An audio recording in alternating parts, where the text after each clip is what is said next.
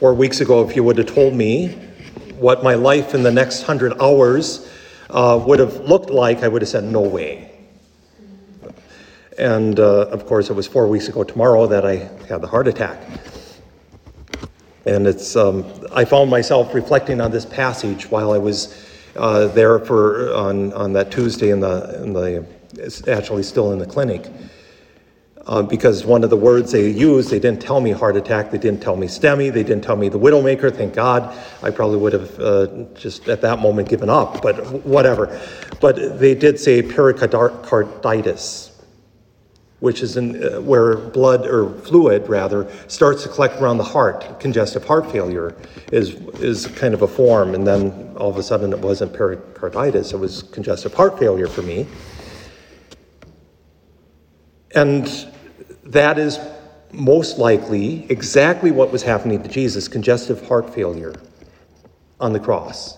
That's why when they pierced his heart, blood and water flowed. And John is very adamant about this. I was an eyewitness, he's telling us, of course. He's the eyewitness. And eyewitnesses testified.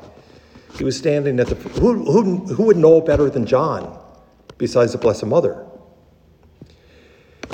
And I found myself reflecting, and hopefully you do, and I continue to, and I have all along, that congestive heart failure, or this condition, occurs when the heart is under profound stress. And very similar to that is the fact that St. Luke records at the Garden of Gethsemane the night before, Jesus sweated blood. And someone said, no. It's very rare, but under extreme stress, people actually had their blood vessels in their skin burst, and they appear to be sweating blood.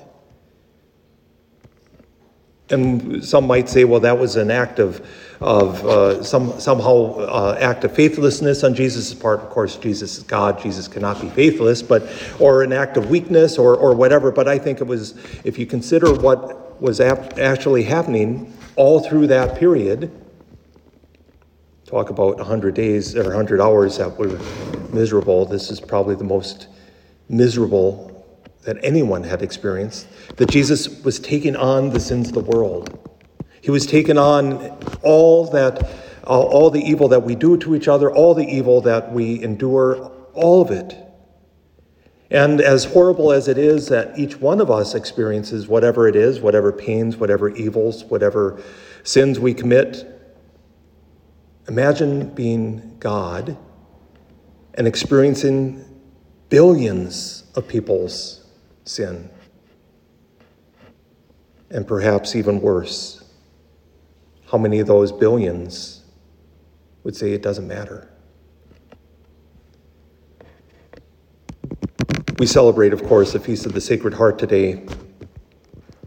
And that feast, how it should never have been question of, do we need to have this feast? Because we're not talking about Jesus' blood pumping vessel.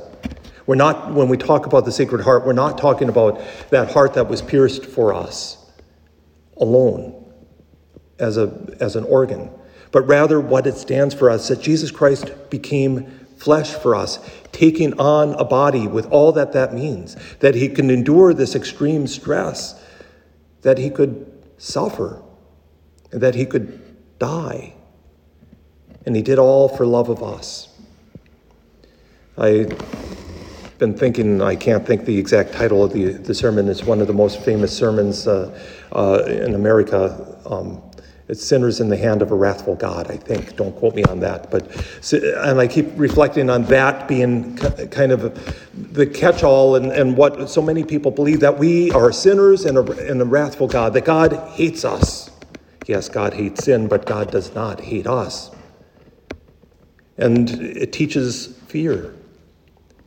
The Sacred Heart teaches the exact opposite, that while we are sinners, Christ offered his life for us. He endured that stress. He let his heart be pierced. He let it cease beating. He died to give us life. This is love. As we hear here in that second reading, we're never going to be able to understand the love of God, the height, breadth, depth, we're never going to be able to understand because it's beyond understanding. And maybe at some profound moments, we might be able to grasp it with our hearts. But even then, we're all in congestive heart failure when it comes to understanding the love of God. We don't understand how much God loves us. Jesus allowed that heart that we honor to be pierced. He allowed himself to be pierced, and blood and water flowing from his side. And again, John is adamant not just because he witnessed this, but I think he's adamant because he knows something. He knows that these are the life of the church: water, baptism, blood, the Eucharist. So when we live out our baptismal promises, every time we come and stand before the Eucharistic Lord and say amen, we're saying yes to the love of God, not to a wrathful God, but a God who sets aside his wrath, though justified perhaps, for those that come to him and accept him. We don't have to fear the Lord. The Sacred Heart teaches this. But we honor him, and we have a holy fear, of course, but not a terrible terror fear. This is because the heart of Jesus is real. The heart of Jesus that beat for us, that continues to love us.